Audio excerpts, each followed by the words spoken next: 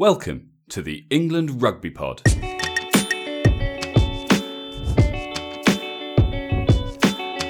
Thanks for downloading episode 126. The daily positional debate continues. We've got injury updates and the latest awards. Plus, is Gatland playing games? You're listening to the England Rugby Pod, the rugby podcast that believes England will win the World Cup in 2019. Hey guys, welcome back. Coming to you a little bit later this week, but this week nonetheless. It was touch and go for a minute, but we remembered we did make a promise. So here we are, and I'm joined, of course, by Dan. Hi, mate. Aloha. How we doing, mate? Good week? Yeah, very good. You're not in Hawaii, are you? I'm not in Hawaii at the moment, but I have been looking at holidays. Fair enough. Not at Hawaii, so I don't know what aloha was about, but you know. Fair enough. Maybe one can dream. Exactly. One can dream. A few things been going on this week, a few things to discuss. And as we often do, we're going to start. We hadn't actually had any new reviews, but a couple of people have been in touch, so I thought we'll start with that. The first one is more for you. I don't know how useful this is going to be at this stage, but it's from Tom Fossell, who obviously invited you to join their tour. I think he actually invited you to join them for a beer. You invited yourself to join the tour. Makes sense. But he emailed me this morning saying, lads, I'll be boarding the plane here momentarily. If you'd like to meet up at all, look me up on Facebook Messenger or email me back. I'd still love to get a beer if either of you are free. I'm not around this weekend. I'm away, but I'll leave it with you, Dan. I don't think we need to respond in the episode. Yeah, no, Tom, afraid I'm not about this weekend, but mate, have an awesome tour. And let us know how you go on. Let us know, give us some tour stories. Some tour bants. We are well aware of what goes on tour, so don't worry. So if there's anything that you can share, please do. What goes on tour stays on the England Rugby Pod. It does. We promise to only discuss it between the two of us. live on the pod. Live on the pod, of course. Yeah. We really appreciate you reaching out to us, and sorry we've made out that we were going to make the effort to join you, and clearly we've let the side down a little bit, but I'm sure it won't take long for you to completely forget that you ever invited us. So enjoy the tour. Exactly. If you're not already smashed, you should probably neck a beer. What else? Oh, so I had a tweet from Jason Lapthorne, and this actually will lead nicely into one of the first things I want to discuss today. And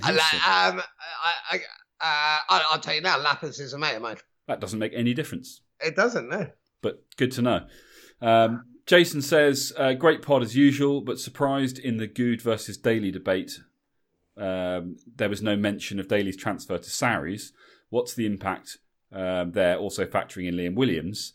And before we respond to it, I just did a little bit more digging on that particular fact. And yeah, as he says, Elliot Daly obviously heading to Saracens from Wasps, where he's going to join world-class Welsh fullback Liam Williams, European Player of the Year nominee fullback Alex Goode.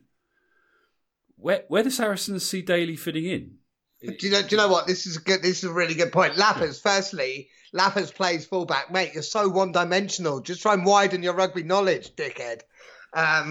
But it's actually it's a really good point. Like Daly's joining and like you said, you got Williams, you got Good. Where does Daly? I think he's going as a centre. Well, I do too, which is interesting because obviously that's something that I wanted to see from an England perspective. I was looking at the sort of the squad and the likely options. So you've got outside of Good and Liam Williams, you've got Sean Maitland on the wing, Alex Lozowski at centre, Nick Tompkins, who I believe is a centre, David Strettle. Strettle's retiring. Strettle's retiring, of course he is. Yeah. And then, of course, the other thing is that Marcelo Bosch is also leaving Sarries. Yeah. And he's both a centre but also a long-range kicking option, which kind of sounds familiar. So it does feel like they're looking at him as a centre. And with Watson returning, I wouldn't go so far as to say to form just yet. He's had one game and they lost. Not on him, not the prettiest of games. But this it does sort of. It's kind of weird, isn't it? You've got Eddie Jones talking about seeing Daly as one of his first names on the team sheet, describing him as one of the few world-class players, or at least this was the last time that debate came up. He was one of the players that's... And not just him, to be fair. A lot of pundits as well, talking about Daly as being one of England's world-class players in a small group. and potentially out of position. It's it's interesting. So you've arguably got, or next season, Saracens will arguably have the 3 best fullbacks in the Northern Hemisphere. Yeah. But actually, when you look into it, like you say, with those retirements, bearing in mind that Alex Good is going to, I suspect, play a fair bit of 10, which he has done, because, for example, Farrell's going to be away at the World Cup for a bit. So will Daly, obviously, at the start of the season. So will Williams. Yeah. So you've got it's maybe not as bad, because the thing about those players is they're all so good, but they're actually very adaptable and can fit in. And so here's the question: if you've got all your players fit for Saracens, do all 3 of them start? Because you've probably got Farrell at 10, yeah, and then in the centres, Brad Barrett is massive for Saracens. I think you've got to play Brad Barrett because I think he does so much. But then, you probably have Daly ahead of Lazowski at 13 for me. Williams on the wing, Good at fullback. Yeah. Unless you put Daly on the wing. Oh, you could have Daly on the wing as well, of course. Yeah, have Lazowski. So basically, you've got the 3 best fullbacks in the Northern Hemisphere. Yeah, don't forget they've got Lewington as well, haven't we? Oh, I mean, don't get me wrong; they don't need to fill a gap. But if you're looking to just purely go with what's the strongest side you can put out, I mean, maybe that's not the case. Maybe you would argue that probably less so with Leah Williams, because I think wing/fullback is kind of his position. Good, yeah. Good's he's a fullback who can play fly half. And Daly, we're not really sure exactly what his position is, because he came onto the scene for England as a winger. He's now clearly being earmarked as the future of the 15 shirt for England, despite competition from various places. He's been talked about at 13. He's talked himself about wanting to be a centre. It's an interesting one. I don't know. So quick question I have for you, and Lappers, if you're listening, tweet us in and let us know your thoughts as well.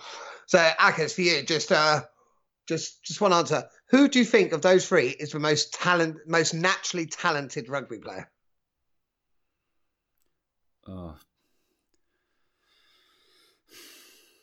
Probably Liam Williams. I'm going Alex Good. And Lappers, you get the third, either deciding vote or you may go Daly. But they're all so good, and it's a weird one to ask. I feel dirty, by the way, for having chosen Williams. You should feel dirty. You should feel horrendous. Yeah. But you basically cheated on your wife. It's as bad as that. I know, but it's interesting, isn't it, that we're talking about Alex Good in this way, and it's not the first time that we've mentioned this, and it will lead me nicely onto my next talking point. He's a player who is being so overlooked. He's not the only one. Isn't it bizarre that we're talking about the most naturally talented player, nominee for Player of the Season, European Player of the Year, and all these other things, and Eddie's just not giving him a look in 2 years? I don't understand why. Like you say, and you have said this a few times, and I do agree. I don't think Eddie has vendettas. I actually don't. I know there's a lot of things about people like, he clearly doesn't like that player. I think maybe he doesn't like the way a player played. I think maybe Alex Good is missing something that fits into Eddie's style. Maybe it's that yard of pace. Maybe. But yes, it is a little bit weird, I think.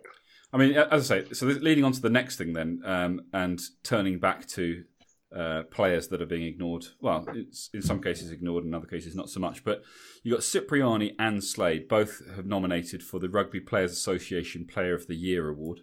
Yeah. Eddie, care to comment? Again, it's... and I know that we kind of... one week I'm arguing for it and one week I'm arguing against it. But it does feel like we, as the fans, as the people who are spending our money rather than getting paid to be involved in this game, need something more.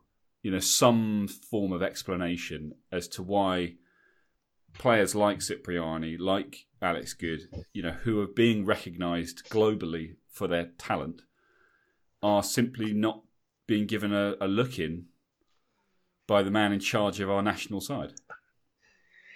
It's yeah.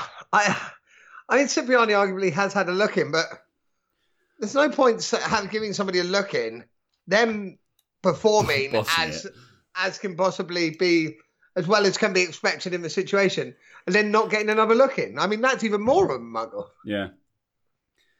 But, I mean, yeah, obviously part of that comment was also to say congrats to both Cipriani and Henry Slade, also nominated. Along with Faf de Klerk, Corbus Reinach, and Santiago Cordero.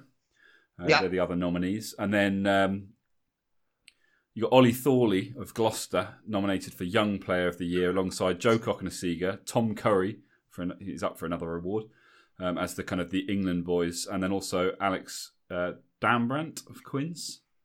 Don't know him. And Rory Hutchinson of Northampton Saints. They're the others up for the Young Player of the Year award. So, who are your two winners? I mean, Tom Curry for the Young Player has to be, doesn't it? Well, so don't forget, this is Premiership. For me, like, Tom Curry's been amazing, but he's done a lot in England. For me, for the Young Player, I'm going Ollie Thorley. Blaster. Yeah. and then for the main one, I kind of just hope it's Cipriani, because I just think it makes it just makes this whole debate even more interesting. And it's at some point Eddie will have to comment. Yeah, of course.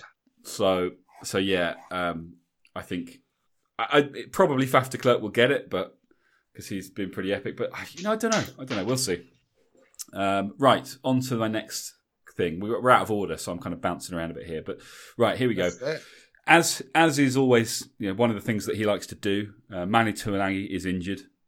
Yes. It's a hamstring. Before we get too worked up, too panicked, it's projected to be a 3 to 4 week recovery period. So this sounds familiar. It's not something, certainly at the moment, that as England fans we need to be worrying about with the World Cup looming. But it does mean that he's out for the remainder of the season. And my question to you is not so much about the injury, but is it a good thing for Manu that he's no longer involved with Leicester for the rest of this season, given where they are? I think they're safe. We'll come on to that at the end. But it's been a dreadful season. Is it kind of good before a World Cup to kind of not be almost like psychologically you weren't involved in the last two games? So if they kind of go badly, at least you're out, you're not involved. Or is it bad because if Leicester go on and have a great couple of last games, it's almost like oh look, Manu wasn't involved and we did really well. No, I think it's a very good thing. And the rest. I think now Manu can almost sit back mentally and say, my God, what a shit season. Right, that's done with. We're pretty sure we're safe now. That I suspect they've got Quins today. Although I think Quins will win, I think Leicester will get the bonus point, and I think we'll probably make themselves safe. I think he can mentally just say, wow, that was shit. Okay, that's done with. I can deal with that. I can focus now on having a little bit of a rest, get myself back to full fitness, and get myself ready for this World Cup. Get rid of those just the odd, the niggles, the bruises, the batterings, and be ready for the camp. Give himself plenty of time to heal. I personally think it's a good thing. Not like Manu Tuilagi, of all people, has been kind of overplayed, like some players, So he's not. I think for him, I think it's more a psychological rest than a physical one. Yes, that's the advantage. I think you mentioned it a few weeks ago. How is Leicester's performance this season going to impact the Leicester players involved in the World Cup? And I was saying, it won't make a difference because it's a new team and it's a whole different ball game, and not literally. But I feel like it's a good thing for Manu to just have that kind of couple of steps away from Leicester in terms of his involvement in that, and time, as you say, to kind of regroup. But I think mentally, to get kind of mentally fit for the World Cup and be in the right place, the right headspace. Heading into that, and I guess the same applies to Ben Youngs,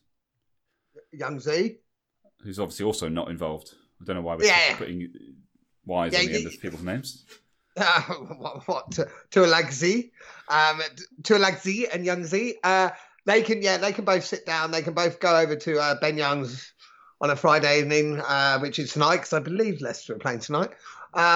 And they can have a few beers and be like, oh, if we were there, we'd be dominating, we'd be bossing it. But never mind, we're all about England now. So they can, I think it's good for them both to have a rest, to just chill out, just get this crap season done and dusted with in their heads. Yeah, move on. Move on and be like, right, cool, we're winning the World Cup in a few months, so let's put all our focus on that. Exactly. Okay, well, before we head into some darker territory, that's probably an exaggeration, a shining light, perhaps, I don't know. I know nothing about Andrew Kitchener, Worcester Warriors lock, but he has been tipped by Warriors Director of Rugby as a future England player. Do you know anything about him? This could be a very short segment. I know very little about him. I know he's got an older brother who plays for Leicester, I believe. Older brother's not had a shot. No, as far as I'm aware. I don't know much about it. I actually read this article as well. It sounds like this fella is one to watch, and it sounds like he's got a bright future ahead of him. I suspect we're talking at least a couple of years, because he's in the row, isn't he? He is. And if you look at who we've got, he's battling the awesome foursome plus. You've got Sekwe, Marrow, Cruz, who are none of them are particularly old. The Launchpad and Courtney are getting on a few years, but they've still got years left if they want. So yes, it could well be, and that's great things to happen. But he may have to wait and bide his time till some of these current legends are out of the way, out of the picture. Yeah, exactly. Awesome. Strong segment. I think we did him justice. Well, I think we did. Let's move on. So you probably have read all the stuff I've read, but did you read about Rhys Carr? I didn't. So the Blues prop moving to Sarries has been... Right. He's uncapped for Wales. He's been selected in Wales's extended Rugby World Cup squad. Right. But he also qualifies for England. Right. And there's obviously been the chat, has Gatland selected him in this extended World Cup squad almost with the sole purpose of ensuring he doesn't go to England? Yes. Or get looked at from as a potential England player? Yes, he has. Is that it? He's a petty Kiwi Welsh coach. Yes, he's done exactly that. Has he done that? I mean, he says no, obviously. Of course he says no. And I suspect it probably is a no. I suspect he probably hasn't done it that way. How good is this player? Because we've got some pretty useful young props. Yeah. It's not. I don't know how big a loss this is to us. It's not so much. It's not about it being a massive loss to us. It was more actually leading on to the next part of my question to you, which is, given what you said last week about the possibility of Gats being involved with England. Yeah. Surely, if he was trying to do anything sneaky, it would be to improve this guy's chances of do you know what I mean? Like, surely it would make more sense for him to keep him available, if you like, for him with England, if that was something, if he genuinely believed this was a future star, or maybe this is maybe it's all mind games. Maybe he's done it. Yeah, he's done this to hook him into Wales because he doesn't want him to be available for England, because he wants Wales to pick him and he doesn't think he's very good. Yes, it could be. It could be like, oh, thank God. Yeah, if I pick him now, I don't have to pick him when I'm England coach. Or don't forget, being picked for an extended Wales squad doesn't count for anything until you get that cap. No, it doesn't at all. So actually the whole thing is irrelevant, because unless they actually cap him. But I suppose, it's just one step closer. Maybe it's about giving him as a player that sort of... I mean, it's a bit weird anyway, because he's moving to Sarries, so he can't play for Wales anyway. Well, actually he can, because he had never played for Wales before. There is a rule about that like Wales have properly... Like this whole they can only pick players based in Wales is a bit of a piss take. Unless they have more than 60 Unless they caps? have more than 60 caps. But also, because he's not capped, and he had signed for Saracens before he got called up, he actually can continue playing. Because then I guess the argument is, he improved as a player.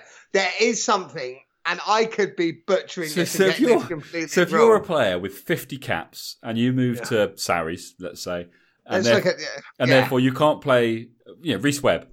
Yeah. exactly. You can't play for Wales, and then there's some guy who's just moved to Sarries who's never been capped before, but he can play for Wales. Yeah, Duffett or Davies or whatever. Yeah, he's never been capped and then gone abroad to France to get the big money. Suddenly becomes a good player. They're like, oh no, you can play for Wales. That's cool. There is. I may be getting this wrong. I think you're no. I think you're right. I mean, I don't know about the details, but I think you're right. I did read something about it. And it didn't make any sense to me. I just assumed it was a typo. But maybe it wasn't. Maybe these journalists know a little bit more than I do. Well, I think the Welshies have been a bit naughty. I think they've been very naughty boys. And I think they've picked this system to make it benefit themselves. Which fair enough, they can do what they want. Yeah. Anyway, obviously Gats isn't coming to England, and we're going to stop calling him Gats. He's not our mate. Warren Gatland is not coming to England. If and when he does, then he can be Gats. Cool. Okay. So sticking with the Welsh theme, Shaun Edwards has also just rejected a contract extension with Wales, and as things stand, he's not going anywhere else because he turned down the job at was it Wigan? Yes, he did. Yeah. So 2 things. England's defence is obviously looking good most of the time. So there probably is not a place for him in the England setup, certainly as a defence coach, would you say? I would love him to be England defence coach. Is it going to happen? I mean, maybe after the World Cup. Well, it's going to have to be after the World Cup anyway. So yeah, possibly. New coach comes in, wants someone else. I think that's a big option. Or is Shaun Edwards looking for a head coaching role at national level? He's done how many years has he done? Almost international level. Do you mean? Yeah. Sorry, yeah, international level. Sorry. Yeah, who though? Is he ready? I don't think he's ready to take on a tier 1 nation yet. Well, what is ready? I mean, he's done 12 years under Gats at Wales. Yeah, no, fair enough. And during that time, obviously, Wales have had some strong performances. And, they've got better and better. He's been heavily involved in that. He has. I think he's the sort. Maybe maybe not the England job, but someone like a France. I mean, they need to. Well, don't forget France. France have said they won't pick foreign coaches. Yeah, they've said they won't pick a foreign head coach. They did that vote. What happens if they get knocked out in the group stages of the World Cup? Well, I think for the next one they're screwed because this vote only came in like a month ago or so. Okay. When they voted, they literally went out, and it was inferior. It's a nice system. They literally went out to, I think, like every registered French club, professional and amateur, I believe, and said, "Do you want us to pick? Would you be happy for us to pick a head coach who's like head coach of the national team who's a foreigner?" And they came back. I think it was like something like 60% saying no. They wanted it to be a Frenchman. Fair enough, a Frenchie. Oh, Frenchies, come on, boys. You've got such talent. You could be so much better rather than a piece of shit you're turning out now. Come on. Maybe what they need is a French head coach, but literally surround themselves with a backroom staff of tried and tested the French head coach, like, sit there drinking wine and eating cheese. Oh, my God, am I being racist? I hope not. Probably, mate, probably. I'll stop. Good call. But if he doesn't go to France, for example, would we like to see him involved with England? Do we think that he spent so long with the Welsh team that he? No, hell no. Obviously, the value. I don't know where your question was going there, so I don't know why I answered. I think you got it.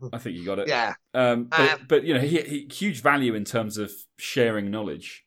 Of Welsh rugby and their... Are him and Gats coming as a team to England? No. I told you Gatland's not coming. But are they? No, Warren Gatland isn't coming. Because it's... Yeah. I'd love Shaun Edwards to be the England defence coach. I'd absolutely love it. I mean, and it may well happen. We'll watch this space. It would be. I agree with you. I think it'd be cool. Because I heard a rumour that they're coming as a pair. Did you? I completely invented that rumour. I was going to say, did you also start the rumour? Yeah, I did. Yeah. Fair enough. Well, I mean, you're not lying when you say you've heard it. Then. Exactly. Let's move on. So obviously, the big things we've been talking about recently is the Premiership because it's just a crazy crazy league that's kind of super exciting and things are changing literally week on week. However, it is starting to look fairly settled at the bottom in terms of what we think we'll see. It's not mathematically over yet.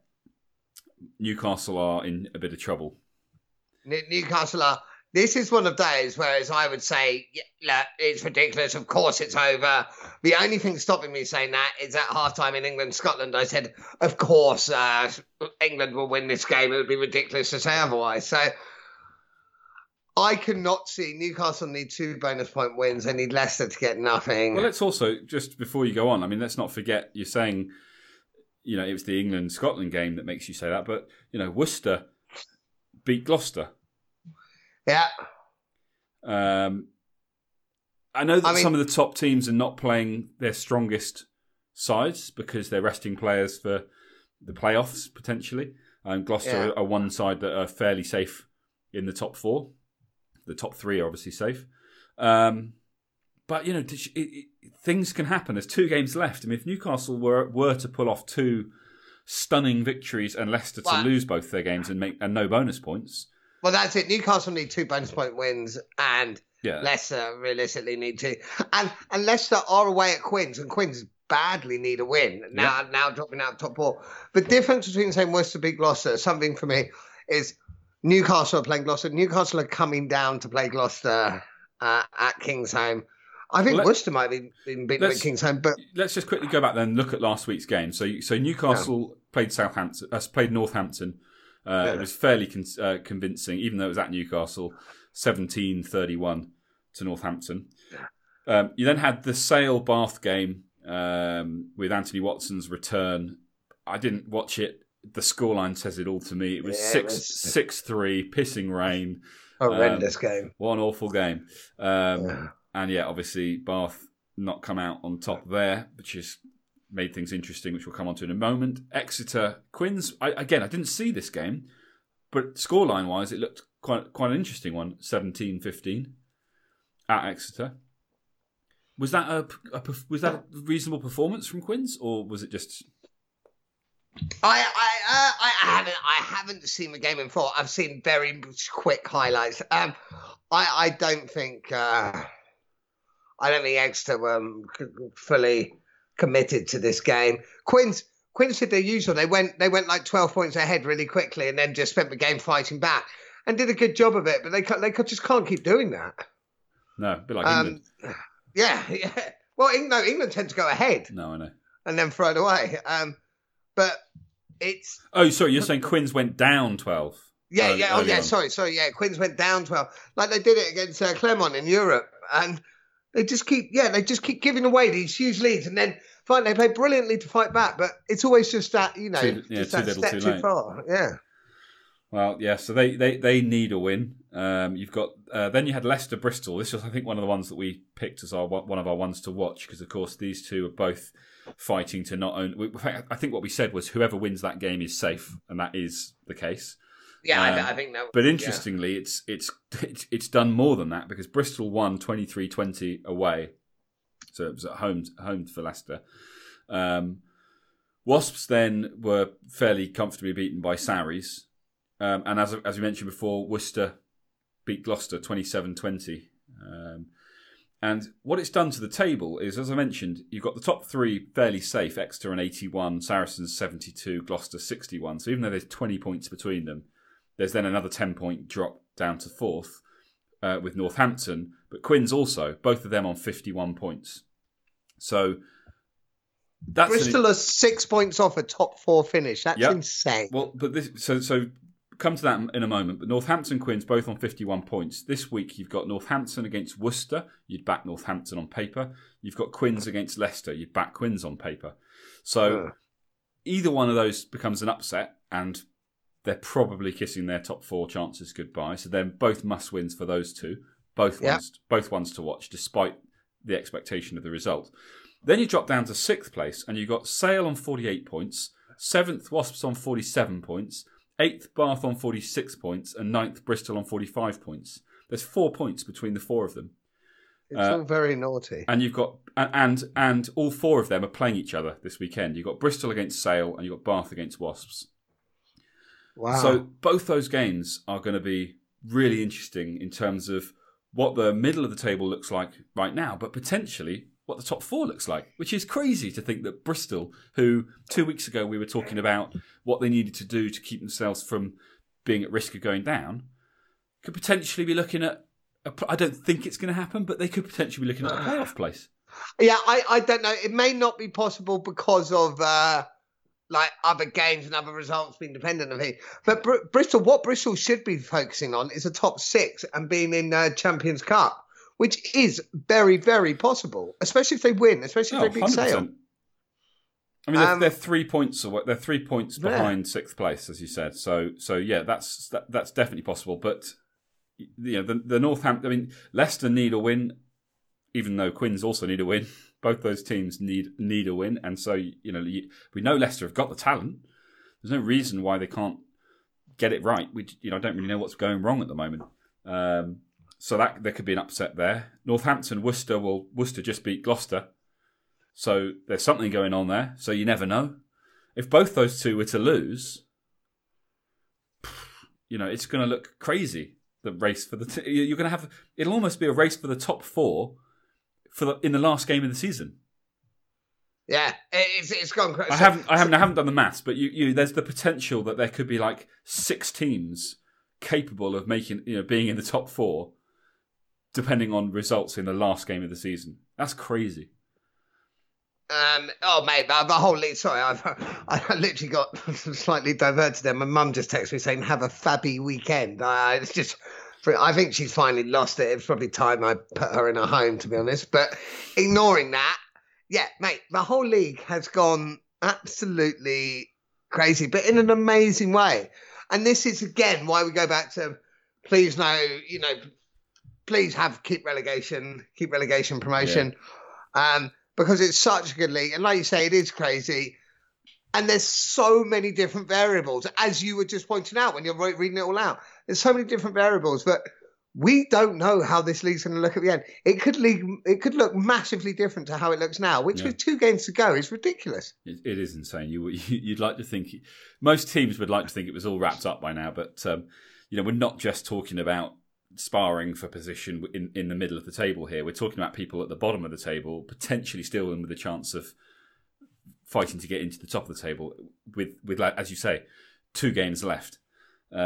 So next week's episode with that 1 game remaining is going to be an interesting one because we will then be able to do, and we will make a bit more of an effort to do all the maths and work out all the possible outcomes and kind of almost say this is what could happen and this is how it would need to be done, and kind of come up with all the sort of various connotations of how the table could end up looking. If results go certain ways, it is a fascinating season.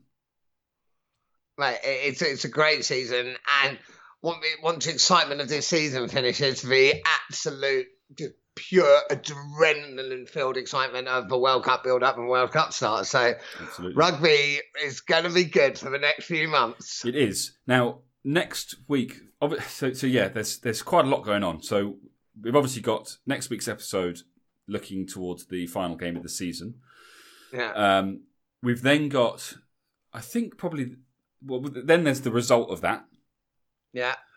We've also got the Barbars game on the 2nd of June, which I'm going to be at. So we need to get something in before then. Look at who we think they might get selected.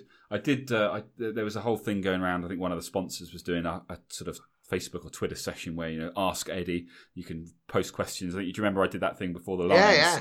So whether or not we get any responses remains to be seen. But considering pretty much every question was why the fuck haven't you selected Cipriani and Good? I figured if I put in some genuine questions. And don't ask me what they were. I can't remember now, but they were. Oh, when did you do this? I didn't know. Just the other day. I saw it on Facebook, and I thought, well, let's post some questions as the England Rugby Pod and see if we can get any responses like we did last time. So we never know. Obviously, one of those was, do you get most of your ideas from listening to the England Rugby Pod? Nice. I doubt that one will get read out, but you never know. I'd be surprised. I think he's going to want to keep that to himself because he's not going to want his competitors It's like, to how do they know? start How do listening they to know? us Yeah. because we're giving away too many tactical, pieces of little gems. But anyway, I digress.